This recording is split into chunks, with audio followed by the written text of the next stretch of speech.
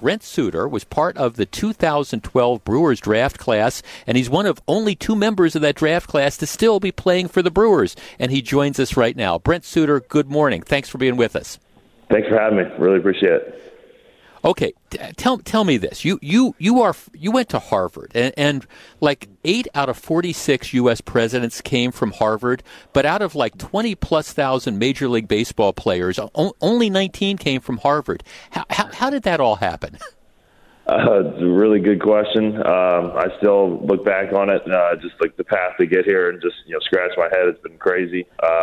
Just even getting to Harvard was a crazy journey of just like last minute things just working out, and kind of the same way we get drafted. I was getting some looks after junior year or after my sophomore year, but then I had a really, really bad junior year. So ended up going back for my senior year, had an okay year, but just went to some pre-draft workouts, threw well there, and just things just worked out, aligned just in time to get me drafted by the Brewers. And I couldn't have been drafted by a better organization for a late round guy. They gave me a fair shot every level, every spring. So I was able to just kind of work my way up, catch some breaks here and there. And then before you knew it, I was getting called up to the big leagues. It was crazy, crazy. Well, on that point, okay, so you get drafted in 2012, and then you're coming through the Brewers minor league system. And in 2016 is when you get your first call up to the big leagues. What was that like? It was unbelievable. I slept through some of the calls. I accidentally put my phone under my laptop, and so I missed some calls for sure. But when I got the call in the morning, I remember turning to my wife, and she was just bawling, crying. And I started tearing up too. And we packed our things up in a matter of 2 hours to take the flight to Seattle to pitch against the Mariners the next day. But just so many emotions. And like anxiousness, anxiety, but also just so much happiness, and like, that this feeling of like, this is my dream being fulfilled for sure. So, and being able to watch Miguel Sanchez and Jay Cousins the last couple of days just kind of helps relive those memories of that debut and how well they did, pumped everybody up so much. So, it's been really cool to see guys after me coming up and doing well in their debuts. Right. Well, interestingly, your former teammate, Zach Davies, was part of a no-hitter yesterday. How cool was that? Yeah, I was watching that. It was incredible. He was just missing barrels left and right, and the bullpen of the Cubs is no joke, and they came in and shut the door. So, I was watching it, and I'm happy for Zach. That's awesome. And, that's their, second no-hitter in 2 years. So, good for their pitching staff. Right, and hopefully they'll get that out of the system before they have to before you guys have to play them next week. Exactly. we're talking to Brent Suter. Brent, this is real. It's been a weird last year or two. I mean, last year an abbreviated season, no fans in the stands. This year, fans in the stands, but nothing close to full time. We're calling this reopening day. You're going to have 35 or 40,000 people at American Family Field.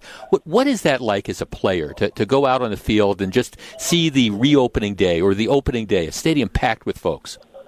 Yeah, it's going to be awesome. I gotta be honest. The crowd so far this year felt like at times it was a full crowd. The crowd's been so into it and lively and loud that there were many, many times where I was like, wow, this seems might as well be a full house just because of the energy they're putting into the game. But to actually have that 35, 40,000 members of Brewer Nation just cheering us on, it's going to be so cool. So can't wait. It's a dream come true every day to be able to pitch in front of that many people. And it hasn't happened. Full house here hasn't happened, like you said, in a couple of years. So it feels like it's been a while, but I think it'll be just like old times again once we get out there and feel that energy. Mm-hmm. The sense, and look, I watch the team as a fan and things like that. The sense I get is this is a close-knit team, and you guys really, really like each other. Am I right with that? Absolutely. And we have a great clubhouse camaraderie, and the guys that we've added this year and the last couple of years have just added to that and intensified that for sure. And Counts does such a good job of fostering that sense of playing for each other, not just with each other, and picking each other up, and being great teammates and coming to win every day. So, that's our motto, and that's one thing that I think helps put us over the kind of outperform our abilities some days and squeak out those wins is because we just play so hard for each other. How do you, as a Major League Baseball, it's a long season, 162 games this year, and every team goes through ups and downs. You win 7 or 8 games, and you think you're never going to lose again, and then you go on a 5-game losing streak or whatever, you think you're never going to win again. How as a player, how do you deal with those ups and downs? Is it just like trying to maintain an even keel? How do you keep yourself centered? Yeah, that's a great question. I think the big thing is just being as present as you can every day, whether it's out on the mound or just, coming to work every day with a fresh, renewed sense of, hey, this is a new day.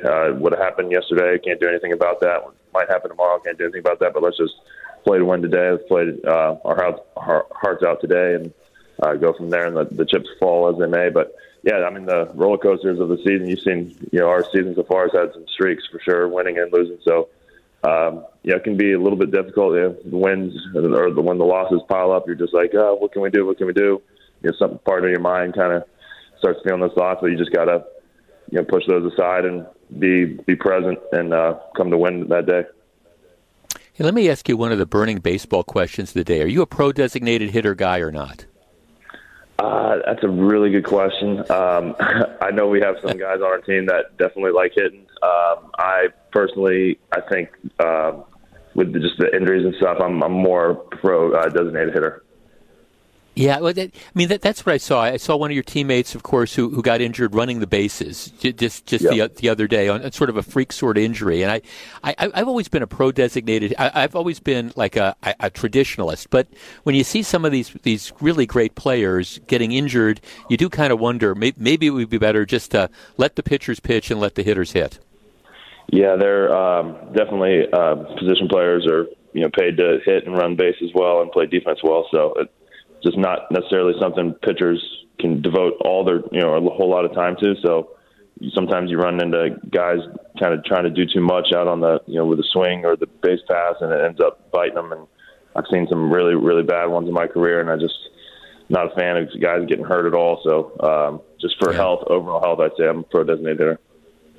Yeah. Okay. You can take the Fifth Amendment on this one if you want, but I'm just kind of curious. Is there one player that you just hate to pitch against? That just maybe it's a guy that just wears you out. And if you want to take the Fifth, I understand. But is there somebody to say, oh my gosh, past or present? There are a couple for sure. I would say one that stands out is Arenado. For me, has been he's fun to compete against. He goes up to the box every time, and he competes his heart out, but he's done really well against me so far. So trying to being in the division, hopefully I have some shots to get back in a little bit. Right. Do you like? I mean, you're a spot starter. They use you a lot out of the bullpen. Is it? Hey, whatever you need. Is that kind of your attitude, or would you prefer to be a full-time starting pitcher? Absolutely, the attitude is whatever you need. I'll give you what I got. Starting or relieving for sure. I mean, it's close. I love the camaraderie that you get out of the pen, being able to come in and pick guys up and whatnot. But the starting, you got that routine. You get you're able to kind of get the bullpens in so you can sharpen up pitches and not think about saving some bullets for the game that day. So there are some advantages to starting. I'd say I'm like about 50-50 though. I like both a lot.